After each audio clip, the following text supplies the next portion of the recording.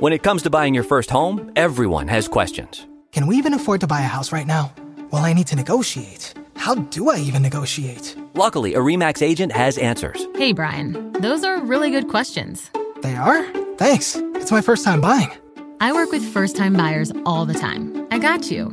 RE/MAX agents have more experience than other real estate agents. Visit RE/MAX.com or download the RE/MAX app to find the right agent. The right agent can lead the way. Each office independently owned and operated. Inflation hit 9.1%, a 4-decade high, and wage increases aren't keeping up with prices. The largest increases were for essentials, food, gas, and rent, another blow to America's struggling middle class. We speak to an economist about what got us here and what comes next. I'm Georgia Howe with Daily Wire editor-in-chief John Bickley. It's Thursday, July 14th, and this is Morning Wire. House Democrats are pushing 2 abortion bills through Congress, and some of the language related to gender and women is sparking controversy. We discuss the bills and the debate over who can get pregnant. And Starbucks is forced to close several stores in major cities due to a wave of crime and violence, and 7-Elevens might be next. Thanks for waking up with Morning Wire. Stay tuned. We have the news you need to know. This show is sponsored by Thuma. Hey y'all, producer Colton here. We all know the struggles of trying to put together a new bed, whether you don't have the right tools or lost track of that last screw. Something always seems to go wrong. If you can relate, you've got to check out Thuma. The bed by Thuma takes about 5 minutes to assemble and requires no tools. You can easily build it yourself, and its minimalist design featuring Japanese joinery really elevates any space it goes into. You got to go to thuma.co/wire today to receive an exclusive $25 credit towards your purchase of the bed, plus free shipping in the continental U.S. That's thuma.co/wire for a $25 credit, thuma.co/wire. The Consumer Price Index rose a surprising 9.1% in June year over year, much higher than expected. According to the Bureau of Labor Statistics, this is the highest rise in 41 years. The biggest increases were for fuel, food, and rent, spelling trouble for Americans trying to make ends meet, as wages just aren't keeping pace with rising prices. A report by Moody's Analytics says the average American will need $493 more per month to pay for the same expenses. The bad news doesn't end there. The core index, which omits food and fuel, rose 5.9%, again, higher than economists predicted.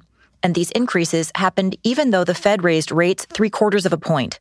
Some are now calling for a rate hike of a full point next round to slow the economy. For an explainer on all these issues, I spoke to former chief economist for the White House National Economic Council, Joseph Lavorgna. Now, on Wednesday, we got the June inflation numbers. It was 9.1%. Was that about on par with what you expected? They were on par with what I had expected, but they were worse than what most other investors were anticipating. A new record high in inflation, and most troubling is the fact that the breadth of the gains is across the board. Pockets of the CPI are showing stickiness, which means it's unlikely these terrible inflation pressures are going to abate anytime soon. Now, even if inflation starts to slow, what would that mean for prices? Are these prices the new normal? Generally, high prices are a cure for high prices. Unfortunately, given the backdrop we've got on the fiscal and regulatory side, the burden is going to fall on the Fed to hike rates, and perhaps hike rates more than what is prudent. Prudent in the sense that the Fed may have to engineer a recession in order to bring inflation down. So there is a real concern in the markets and of course on Main Street, that we could have a recession because of this inflation. It's what I would call an inflationary recession, if you will. Now, we have been hearing about a looming recession, but some people are now saying it may not be as bad as predicted earlier. For example, there's been some indications that production is ramping up. What are your expectations? The consensus is that it won't be deep if we have one, but this is the problem. The consensus has been wrong on transitory, and the consensus has been even more wrong on the trajectory of the economy. Whether it's serious or not, partly will be a function of luck, what happens with geopolitics and commodity prices, but also what does the Fed do and what other fiscal policies might be coming down the pike. So the seriousness is still undetermined, but if you look at measures of consumer and business confidence, it suggests the economy is in recession right now. We know the first quarter real GDP shrunk at a 1.6% annualized rate.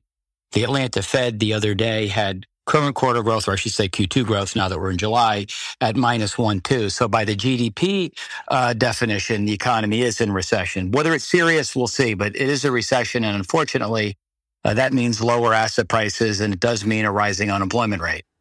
Now, if you were advising the president, as you did in the last administration, what would you tell him to do, both to shore up the economy in the short term and then also in the long term?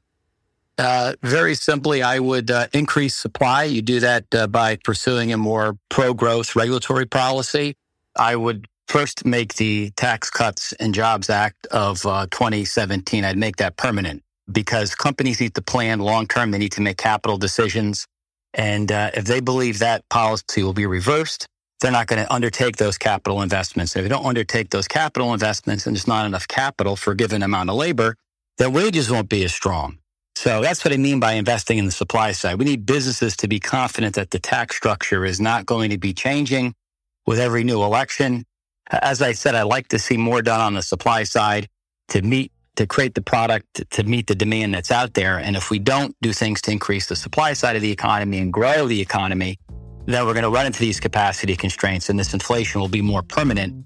And that would be a very bad situation. All right. Well, Joe, we're just about out of time, but thank you so much for coming on.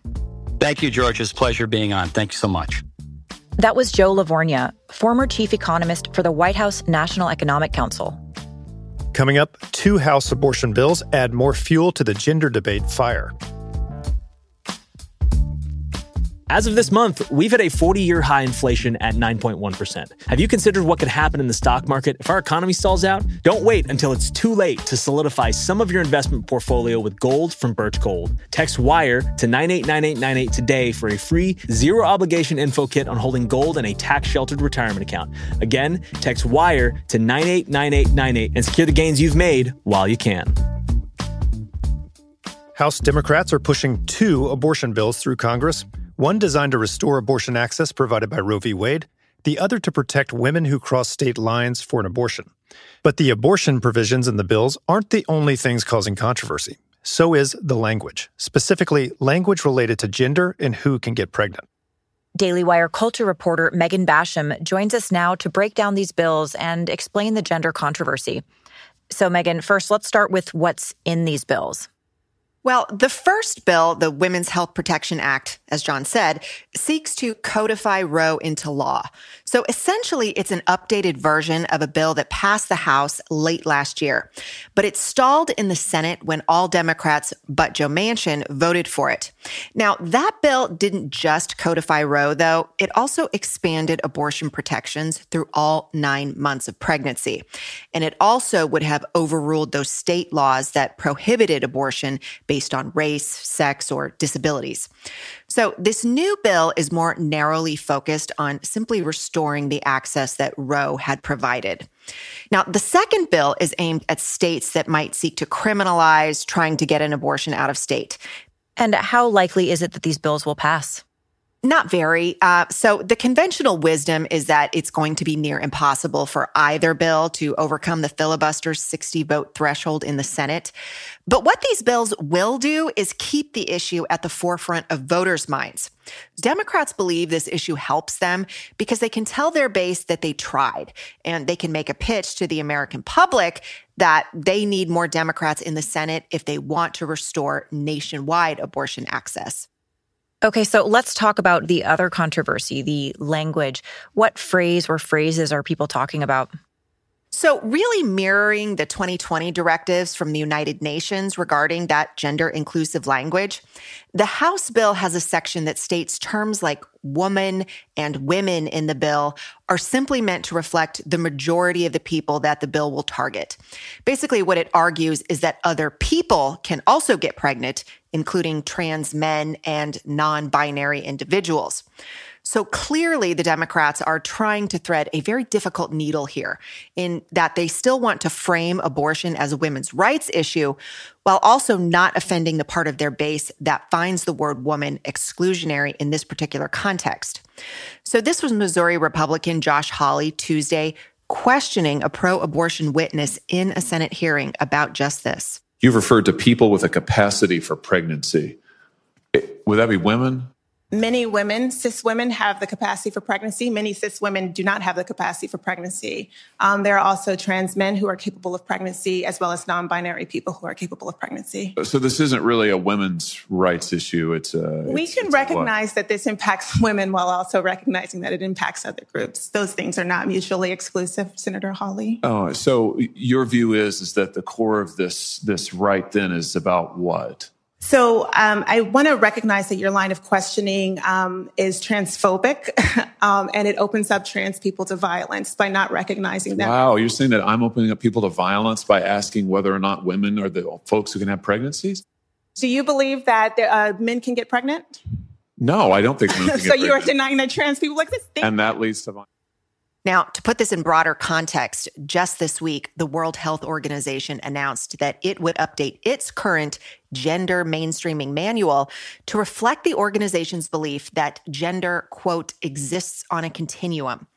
Now, the previous guidance already included gender expansive language, but they're reportedly moving to make it even more expansive and to address what they're calling intersectional dynamics of power and oppression. Now, that sparked a lot of outcry from medical experts who say that this directive is, quote, dismissal of basic biology. And what they say is that it could lead to poor health outcomes for women because it's going to unnecessarily distort data and overly complicate medical advice. But what seems very clear is that this is another example of a political issue that's becoming deeply complicated by this gender identity debate. Right, and it's really the focal point of the culture war here in the States. Megan, thanks for reporting. Yeah, my pleasure. That was Daily Wire culture reporter Megan Basham. Starbucks announced this week that it would be closing 16 stores across the U.S. due to safety issues such as drugs and crime. The 16 locations are all in coastal cities, including 6 in Seattle, 6 in Los Angeles, 2 in Portland, Oregon, 1 in Philadelphia, and 1 in Washington, D.C. Here to discuss the announcement is Daily Wire senior editor Ash Short. So Ash, first off, what's going on with Starbucks? So Starbucks received numerous reports from employees at various locations regarding incidents of drug use and safety issues, and the companies decided to close locations that present a safety concern to employees and customers. Starbucks said the stores that are closing were chosen because of the area's crime level, and if there were any indication crime would be reduced in the near future. For example, one of the Starbucks shops in Seattle that's slated to close is just steps away from a light rail station where just a few months ago, a woman was violently attacked at random. And when will these stores be closing? By July 31st, so just a few weeks away. Starbucks did say that employees at stores set to be closed will be transferred to other stores. Starbucks also announced that it would give store managers in the remaining stores more freedom to restrict access to the bathrooms or limit seating or even reduce hours due to increased security concerns. Now, we mentioned that Starbucks was closing 6 stores in Los Angeles. We also saw a headline this week that several 7-Eleven stores in LA were also closing due to crime. Tell us about that. Right. So there was a string of robberies at 7-Eleven locations in LA between Monday night and Tuesday morning. And as a result, the chain advised all 7-Eleven locations in the city to close early as a precaution. Although, to be clear, they aren't closing down the store locations. They're just advising the franchisees to restrict their hours. Now, this story is reminding me of a previous segment we did about several Walgreens stores closing in San Francisco because of crime, and at least one Target as well in San Francisco. Right. Ash, thanks for reporting. You're welcome. That was Daily Wire senior editor Ash Short.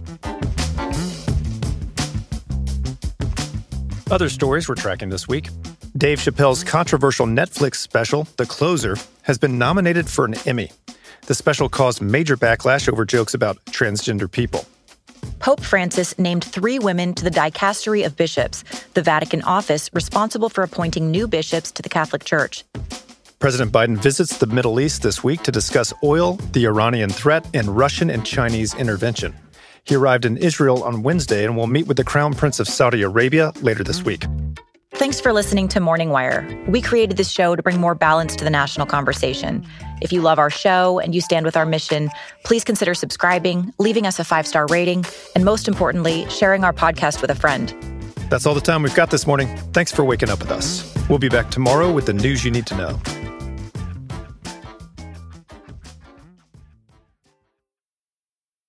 Luxury is meant to be livable. Discover the new leather collection at Ashley with premium quality leather sofas, recliners, and more, all built to last. No matter how many spills, scuffs, or pet-related mishaps come its way, the leather collection at Ashley is made with the durability you need for the whole family. Shop the new leather collection at Ashley and find chairs starting at $499.99 and sofas at $599.99.